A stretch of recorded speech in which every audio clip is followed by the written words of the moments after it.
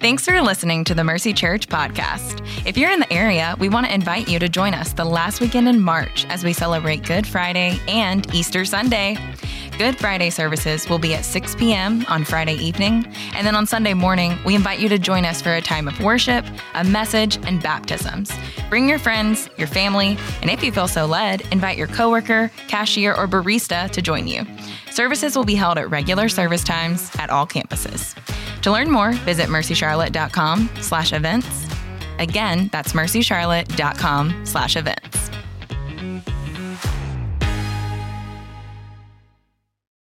All right, how we doing, Mercy family? Y'all good? Yeah. Man, I just want to tell you, we have had an incredible weekend here at the church as we've gone through our Redeeming Sex weekend, this whole conference. Yeah, so we got some people that were here. Y'all, really powerful. I got to tell you, I was really nervous just because we were having a lot of very specific conversations about how the gospel applies to real stuff we're dealing with in life. And over, what we saw was just a really well done leadership by every single one of our breakouts, main sessions, just really well done and really well received. I felt like last night was like the last night of camp, like summer camp for all of us. It was fantastic, and we're continuing that into today. I get the joy of introducing to you today our preacher who's going to be preaching this morning, who is here with us as a part of the conference. His name is Dr. Timothy Ateek, goes by T.A. Yeah, some of y'all are here. We're really blessed by him on Friday night and get to hear him again this morning. He's preaching in our Song of Solomon series. As I've got to spend some time with him over the course of this weekend, been so encouraged as like one of these guys I didn't know. I had a like-minded, just real friend and brother in Christ just over in this land called Texas that he would probably talk about. They all tend to. Most of them moved to North Carolina, but they still talk about Texas. Whatever. I don't want to get lost there. That's not the point of this morning. But he and his wife, Kat, are Aggies over at Texas A&M, and it's where Dr. Ateek leads a ministry called Breakaway Ministries, where they are reaching college students, training them up, and sending them out, which is, of course, one of the heartbeats of Mercy Church as well. He and his wife have 3 boys, one of whom Noah's gotten to be here with us this weekend, which has been a joy. So I don't want to take up any more of his time. We've got a great word for us, so will you join me in welcoming Dr. Timothy Ateek?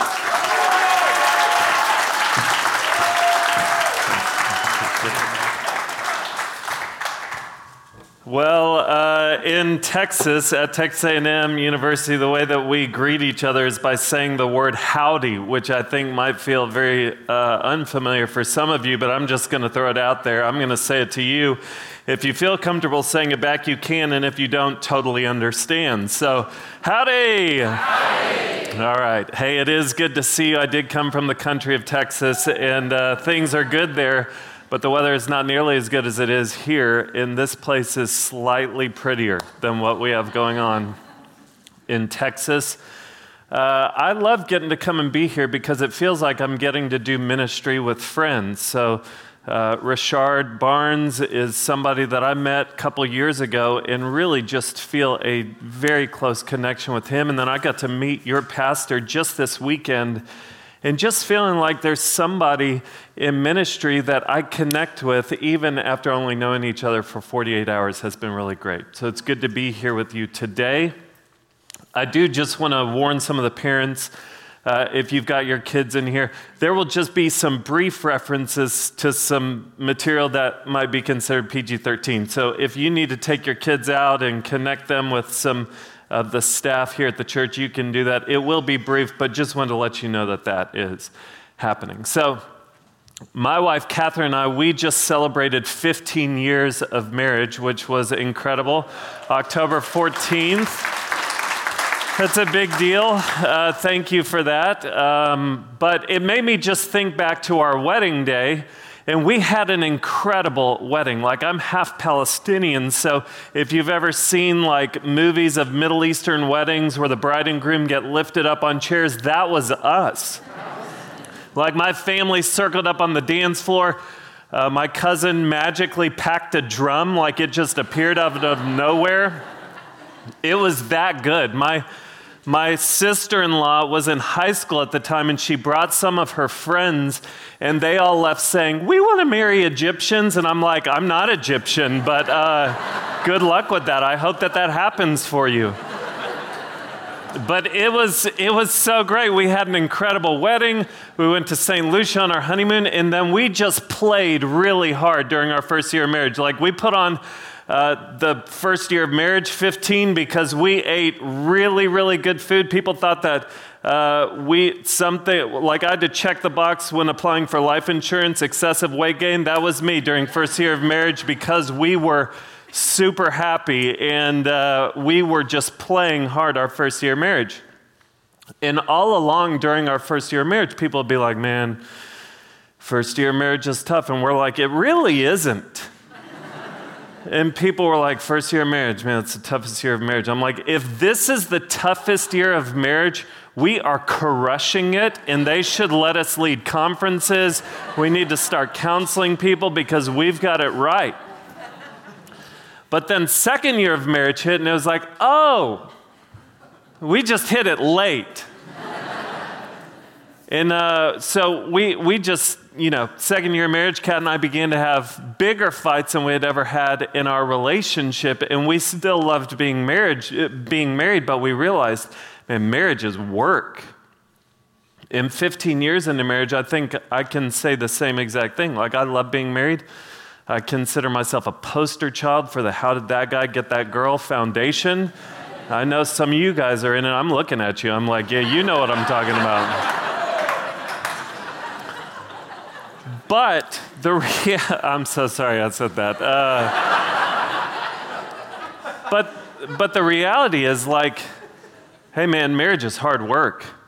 I mean, my wife and I, we've been in marriage counseling, and we love marriage, but marriage is hard work. And so if you're not married yet, like, you might, if you want to get married one day, I wonder if you ever dream about fighting with your spouse. Like, do you ever sit there and be like, we are just going to have it out sometimes, and I cannot wait?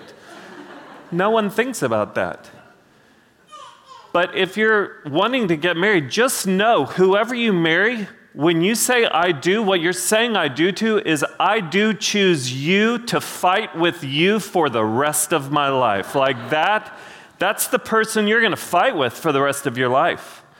It's not a question of if you're going to fight. It's really a question of how will you fight when you fight.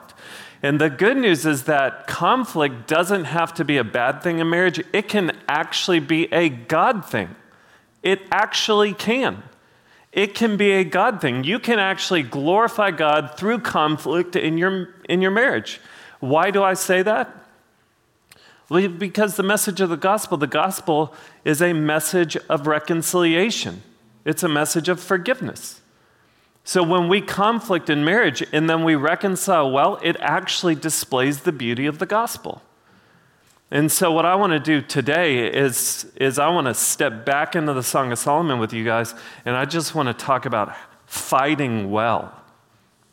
And if you're not married and you're like, well, this doesn't apply to me, it absolutely applies to you. Because this is about all conflict. So if you have roommates or any friendships, like, we need to deal with how we fight. Because if you're one of those people who you just ghost people when you're mad at them, or you sweep things under the rug, or you get really passive aggressive, or drama just kind of follows you around with your friend group, you desperately need to hear this talk on fighting well. So if you have a Bible, turn with me this morning to the Song of Solomon. Song of Solomon chapter 5 is where we're going to be. The last time that you guys were in Song of Solomon was chapter 4, where God allowed us to be the creepers in the honeymoon suite. So there was that. And so then between chapter 5, verse 1 and chapter 5, verse 2, some time has passed. Like, the man and woman in the Song of Solomon, they've been married for a period of time. We don't know how long they've been married. Now, I looked at about 11 different commentaries on the passage that we're looking at, and I feel like I got 11 different explanations of what's happening in this text. I'm going to do my best. Where the dilemma comes in is that in this passage, people debate whether the woman, as she is talking, is awake or asleep. Some people believe that she's dreaming the whole time. Others believe she's awake the whole time. I'm going to take a hybrid approach where I think she's awake sometimes and asleep sometimes. In the end, it really doesn't matter because the application is the same. So if you're like that theology person, don't come up to me afterward and be like, I really think she was sleeping when you said she was awake. I don't care, all right? Like the application, it's the same, all right? So here we go, chapter 5, verse 2. This is the woman talking. Remember, if you're new here, the Song of Solomon is God's instruction manual to us on finding love, making love, and maintaining love, which is a beautiful thing. God just gives us the instruction manual, and it's God's ideal. You see this man and woman, God is giving us the ideal picture for romantic love. She says this, she says, I slept, but my heart was awake. What does that sound like? That sounds like a restless night where she's in and out of sleep because she's troubled. I slept, but my heart was awake. A sound. My beloved is knocking. So her man is at the door. He's knocking at the door, and look at what he says. Open to me, my sister, my love, my dove, my perfect one, for my head is wet with dew, my locks with the drops of the night. What is happening here? Okay, the guys will probably get it before the women do. This is a man who is wanting to make sweet love to his wife. Like, that is what's happening here. There's a guy, he's come home from work, he is in the mood, and he is knocking at the door. And in case you don't believe me, just look at what the guy is saying. It's the same exact thing that he said in chapter 4 on their wedding night. So he's like coming home from work. He's like, if this is going to happen, I'm going to have to dig into the good material. Like, I'm going back to the wedding night material. So, man, he is pulling out all the stops. He is affirming. He is speaking the right words. But things go differently than they did on their wedding night. Listen to what she says in verse 3. I had put off my garment. How could I put it on? I had bathed my feet. How could I soil them? You know what she's saying? She's saying, look, I've already washed my face. Like, I've gotten ready for bed. Like, I can't even believe he's thinking about that right now. And I'll just say this is a strictly waste of time, but I'm just going to throw it out there anyway. Women, you need to know that there is probably an article of clothing that you have that's extremely comfortable for you to wear, but very uncomfortable for your husband to look at. Like, you all have it. For us, for my wife, it's true. For my wife, Catherine, and I, it was this pair of pants that we called her genie pants, which is surprising because there was nothing magical about them at all. But they were this pair of shiny green pants that ballooned out. The only people who should be wearing these pants are either Aladdin or MC Hammer. Those are the only people that deserve these pants. I've asked her to throw them away. She has since thrown them away. But anytime Catherine put on the genie pants, I was like, tonight's not my night. And that is what we're seeing here in this text. Like, the genie pants are on. She's like, I have washed my face. I've even washed my feet. Like, I'm in for the night. All right? That's where we're at. Okay? Total waste of time. Here we go, verse 4. My beloved put his hand to the latch, and my heart was thrilled within me. I arose to open to my beloved, and my hands dripped with myrrh, my fingers with liquid myrrh on the handles of the bolt. I opened to my beloved, but my beloved had turned and gone. My soul failed me when he spoke. I sought him, but found him not. I called him, but he gave no answer. Okay? So all eyes on me. Make sure that you understand what's happening here. So she's laying in bed. Her husband's knocking. He's interested in doing something.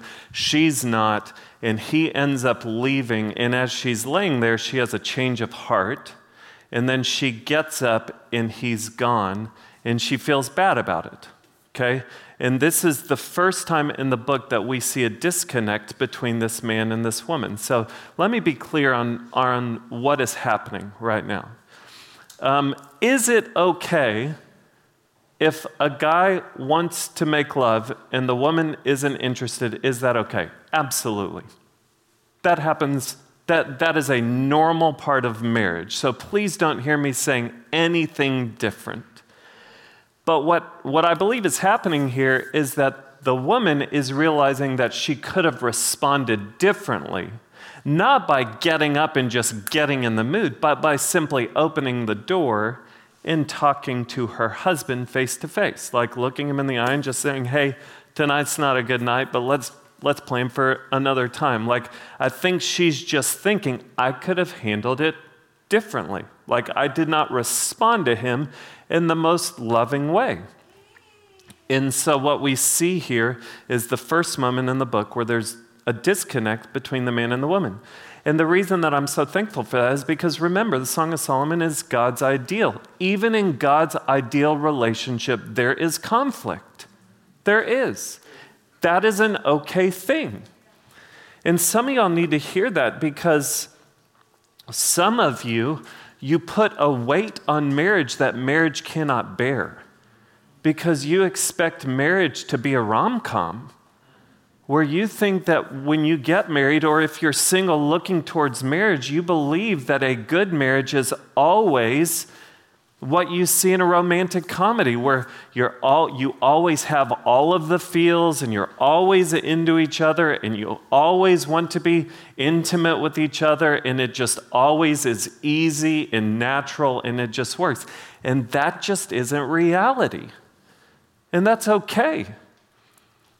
But conflict is a normal part of marriage. And one of the reasons that conflict is a part of God's ideal is because, remember the point and purpose of your life. Why are you here? Why did God put you on this planet? He put you here to know him and to make him known. That's why you exist. In case you're still searching for your purpose, here it is. You exist to know Jesus and to make him known. The way that you make him known is by becoming more and more like Jesus. And one of the ways that God will refine your character and make you more Christ-like is by revealing aspects of your character that are still defective. And marriage is possibly the greatest work that God will use to refine you. I still remember early on in marriage where God was like, hey, I just needed you to know that you can be selfish sometimes. And then we had our first kid, and God was like, let's talk about you being selfish more. I was like, let's not have any more kids, God. Because loud and clear, you've sent 2 people into my life to tell me that there's some selfishness that we need to uproot. And that's what marriage will do, is it will refine your character.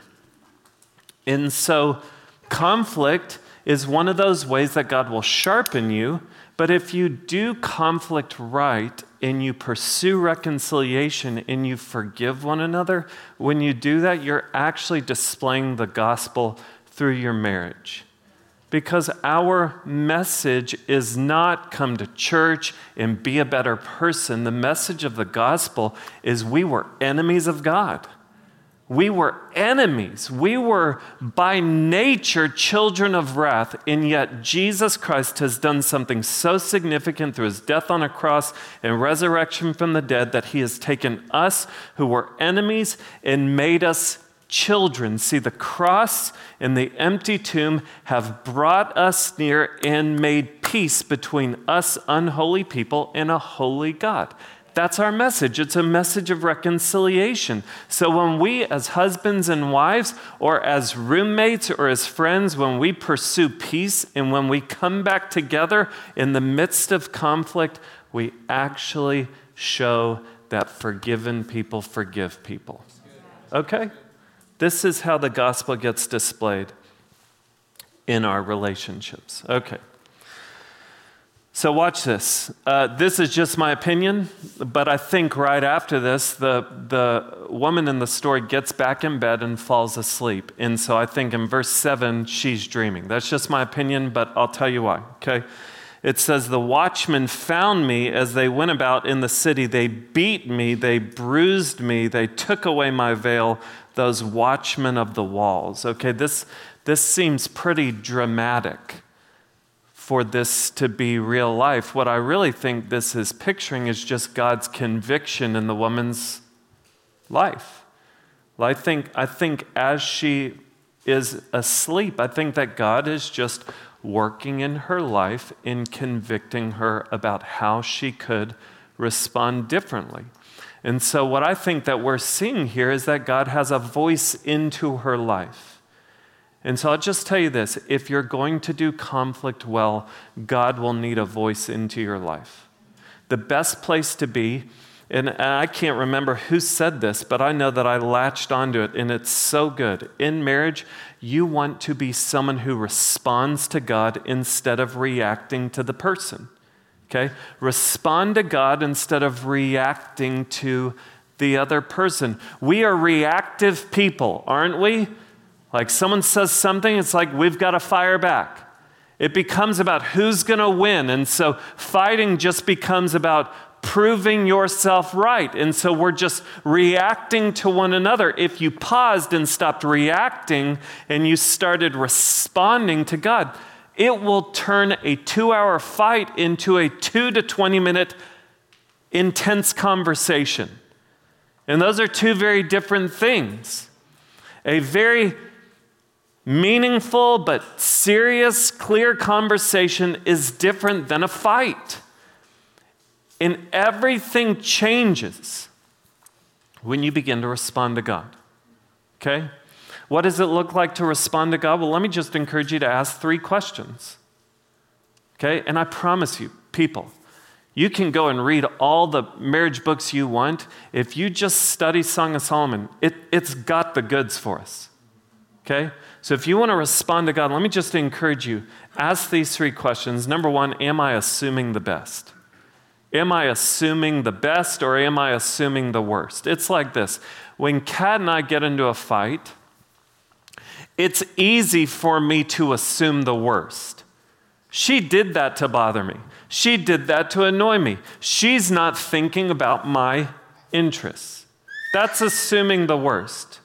Okay? But in reality, is Kat out to get me? You're like, well, we don't know your wife. Possibly. I assure you, she is not. Kat is a much better, sweeter, nicer, funnier, godlier person than I am. She is never out to get me. She never wakes up and she's like, I know what'll get him. I'm going to be super annoying around 1 p.m. today, and I cannot wait. Like, that's never her thought. That's not how she operates.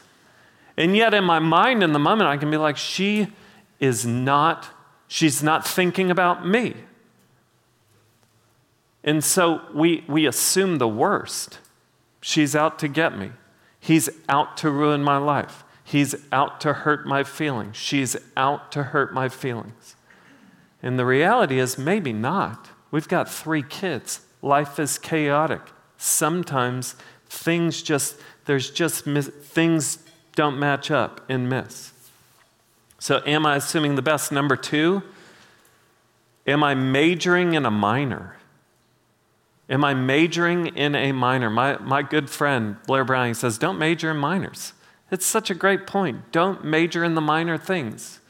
With our kids, we talk about having big responses to small problems. And at points we've used our hands. We're like, is this a small problem or is this a big problem? Okay, this is a small problem. Well, you're having a big response to a small problem. Sometimes we do the same things in our marriages. We major in the minors. That's why some people are on the doorstep of divorce because he forgot to take the trash out, or we couldn't figure out where to go to dinner, and now we don't know if we're going to make it. And it's like, how did we get here?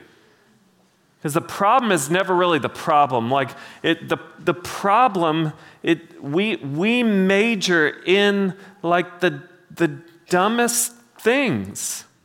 Like if you were to just stop for a moment and be like, what are we really arguing about here? And so maybe we need to start using our hands. Like people might think we're crazy, but we're like, is this a small problem? A big problem? It's a big problem. Okay. Sometimes you just need to pause and say, am I majoring in a minor? A third question to ask this is, am I at fault in any way? When we went to marriage counseling, and the marriage counselor was like, okay, she asked me, she's like, well, why don't you explain what you see as the problem? I was like, well, she does this, and she's like, oh, a lot of you statements. Like, you do this, you do this, you do this. And she was like, try and explain it without using the word you. You know what I'm saying? Like looking at the other person as the problem. Well, you always do this, and you do this, and you do this, and you do this. And that's what we do. We only have eyes to see what the other person is doing wrong. But even if you have 5% blame in the conflict, you need to own that because you're part of the problem. Even if it's just 5%. And so it's good to let God have a voice in, like, God, where am I at fault? If there's any place where I'm at fault, then one of the best things you can do is take ownership of that and ask for forgiveness from it or for it. So let's just take a minute. This will be good and therapeutic. Like, we all need to be really good at saying the words, I'm sorry, and I forgive you. Let's just all say that together right now. Let's first just say, I'm sorry, on the count of 3. 1, 2, 3. I'm sorry. Doesn't that feel good? And now let's just all say, I forgive you. 1, 2, 3. Okay, here's the thing. If that's the first time those words have come out of your mouth in a long time, you're probably a difficult person to live with, all right? I'm just telling you, if that's the first time your spouse sitting next to you has heard you say, I'm sorry, in a long time, you might be a difficult person to live with. Why? Because we are all imperfect, sinful human beings. You brought selfishness into your marriage just like your spouse did, just like I did, just like Kat did. That's just, we are imperfect, sinful human beings. And so you will be part of the problem at times. And so you'll need to get good at saying these things. There's 3 types of people that are miserable to be married to. Okay? So let's just do some self-reflection. Just know I find myself in these 3 at times. So the first is the I'm right and you're wrong person. The second is the I'm sorry but person. And then the third is the I'm sorry but I'm not sorry person. So let me just explain those. The first is pretty self-explanatory, but the I'm right and you're wrong person. That is the I'm right, you're wrong, I need you to know that I'm right. So I'm going to keep explaining my side until you decide that I'm right. Very tough, very difficult. The second is the I'm sorry but person. This is like, okay, look, I'm sorry. But the reason I did that is because you did this. And then the third is the I'm sorry, but I'm really not sorry person. This one gets me every time. It's the, okay, look, I'm sorry you got your feelings hurt. That's not an apology. Like, that is the most passive-aggressive, like, reach around, slap them on the backside of the head statement. It's like, look, I'm so sorry that you are so sensitive and so insecure that you don't have thick enough skin that you got your feelings hurt. All 3 of those are very unhealthy. And we all probably can find ourselves in there somewhere. All right. This is too convicting. Let's keep going. Verse 8. She says, I adjure you, I still believe that she's still dreaming. She says, I adjure you, O daughters of Jerusalem, if you find my beloved, that you tell him I am sick with love. So in her dream, she goes to her friends and she's like, have you seen my man? Have you seen my man? Because I'm lovesick, like she's longing for her man. And now this is interesting because I believe that in her dream, God is going to show her what her tendency might be to do in the middle of conflict. Look at it. Here are her friends, and listen to what her friends say. What is your beloved more than another beloved, O most beautiful among women? What is your beloved more than another beloved that you thus adjure us? Here's what I think in her dream her friends are saying. What makes your man any better than any other guy? Like, look at you. You're the most beautiful woman of all of the women. Does your guy really deserve you? Like, could you do better? And so what you see in this dream is this temptation to compare, which is interesting because in the hardest of conflicts, comparison will be a major temptation. And what God does, and this is just my opinion, but in the end, it doesn't matter whether she's dreaming or awake. But if she is dreaming, what God does is he doesn't even let her stop to answer her friends. God just takes her straight to the right way to respond. What God does is he begins to remind her of the good about her husband. Okay? Listen to what she says. And women, underline this stuff, take notes on it, and use this as material with your husband at some point today. Listen to what she says. She says, my beloved is radiant and ruddy, distinguished among 10,000. His head is the finest gold. His locks are wavy, black as a raven. You try that out. Like your hair, it's black like a bird. His eyes are like doves beside streams of water, bathed in milk, sitting beside a full pool. His cheeks are like beds of spices, mounds of sweet-smelling herbs. She's talking about his beard. His lips are lilies dripping liquid myrrh. Now, verse 14, I wish Kat would say this to me. His arms are rods of gold. I understand why she hasn't, but still, I'd love to hear those words. Set with jewels. For all the dad bods in the room, his body is polished ivory, bedecked with sapphires. Watch this. He's not like an orange on two toothpicks. Instead, his legs, think about it. All right.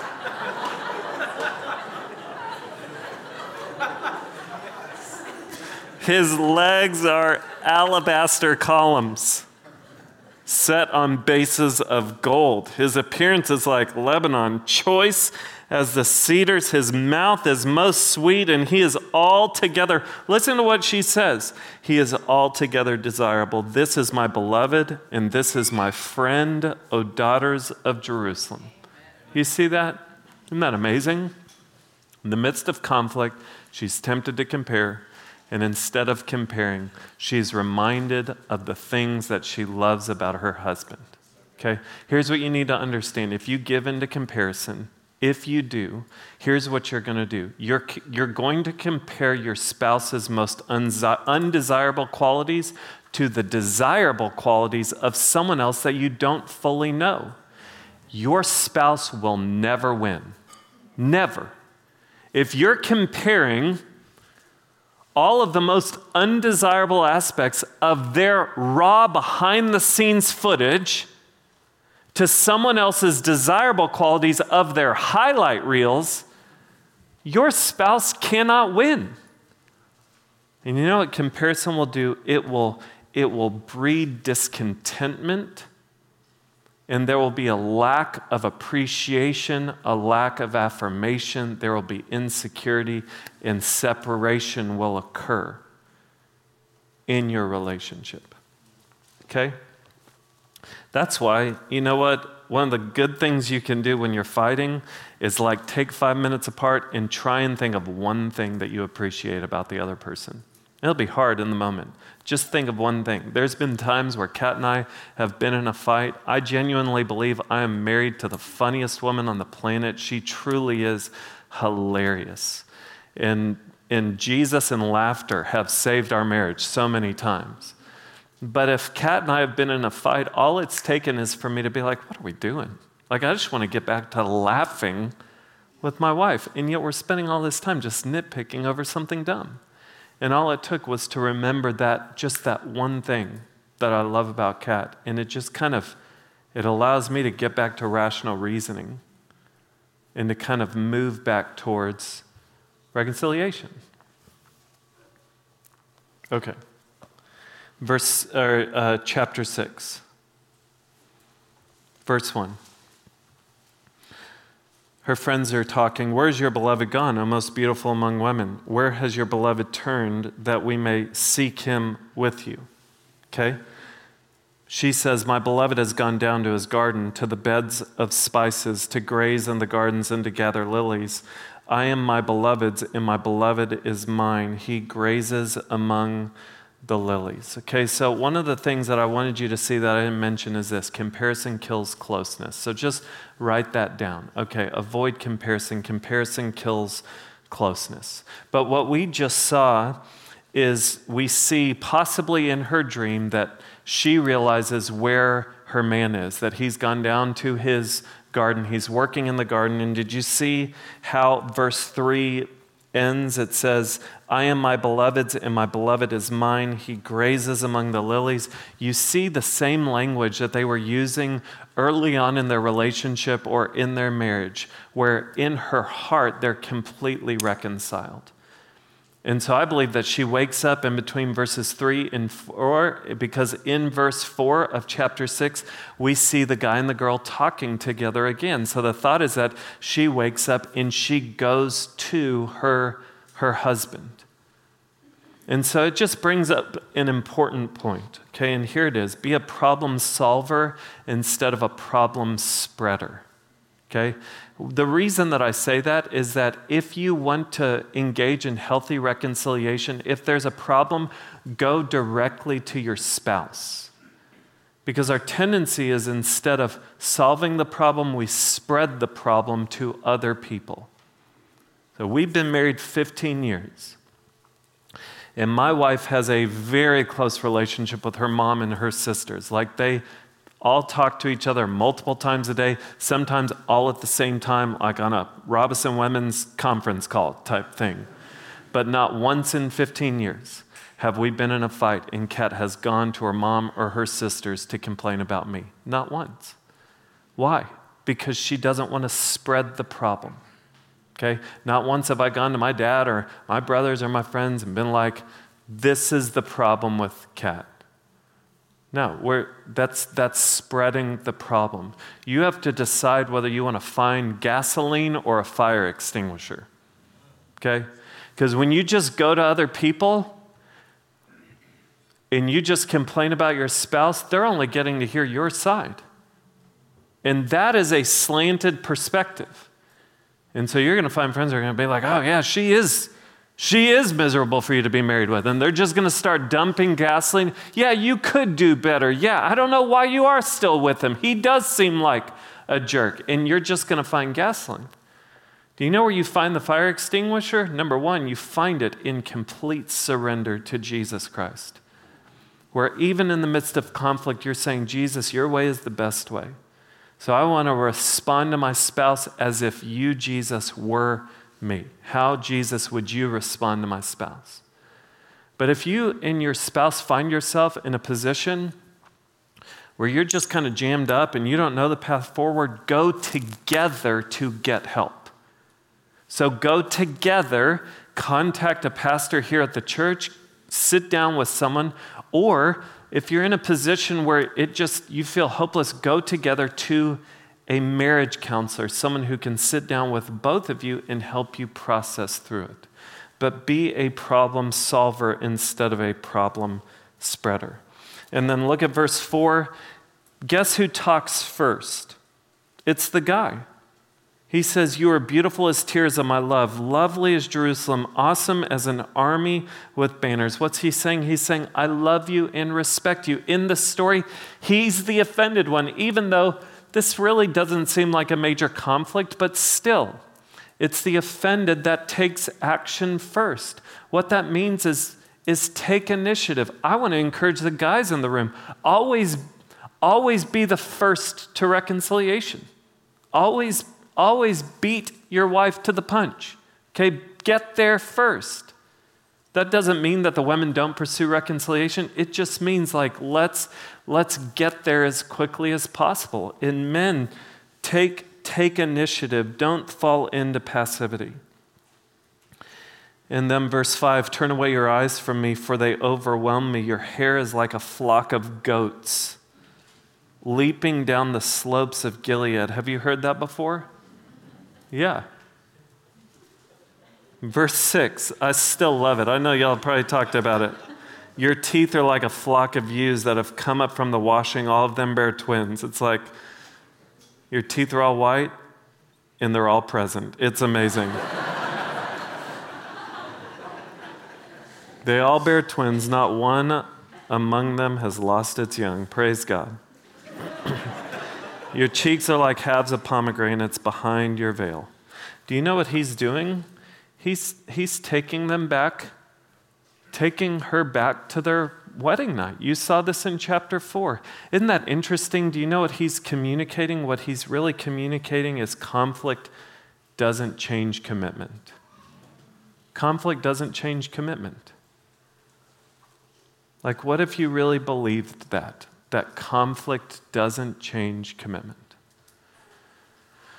We've talked about just like cultivating Eden.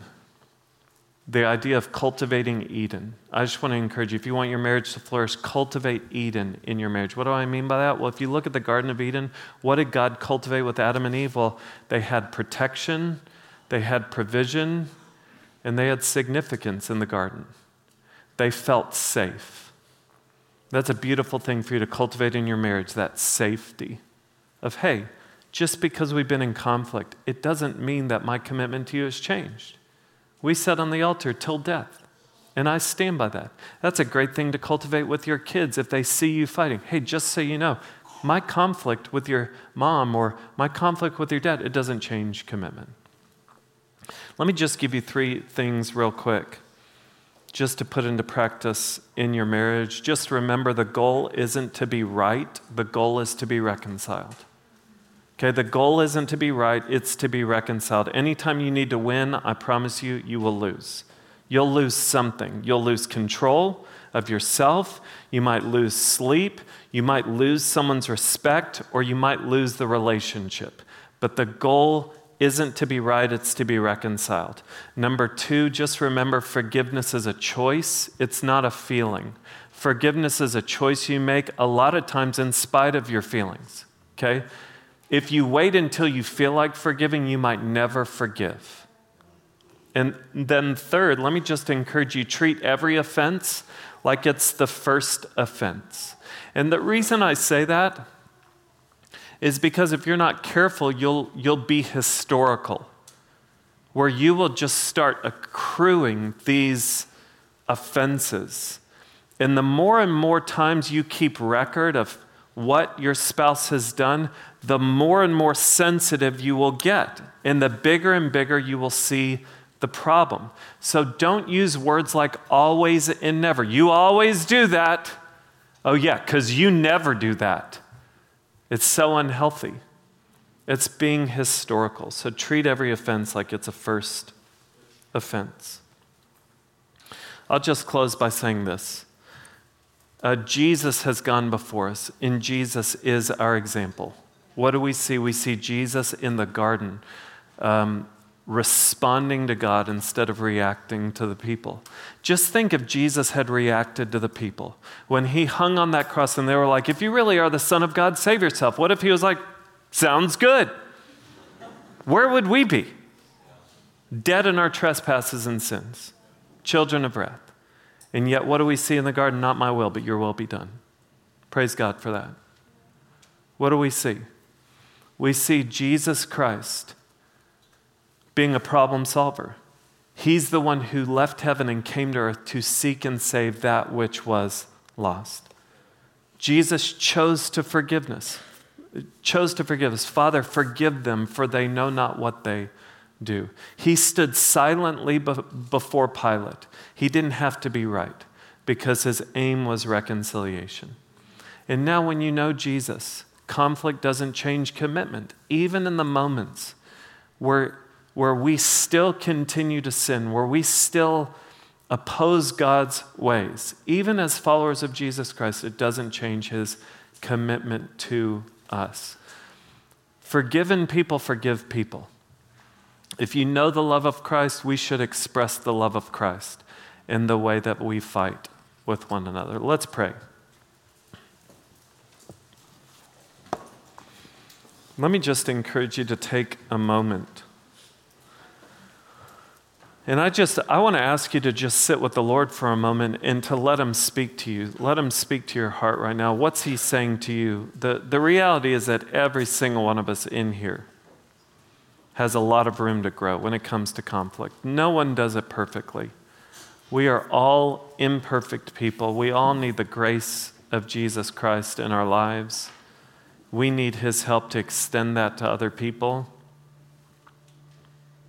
But maybe you and your spouse had a major fight just on the way to church. That's when some of the best fights take place, is in the car on the way to church. It's crazy how that happens. Maybe you're sitting there just hanging on to some bitterness. And if you were honest, it's been there for a while, toward your spouse or toward your roommate or toward a friend. And maybe it's just time to choose to forgive.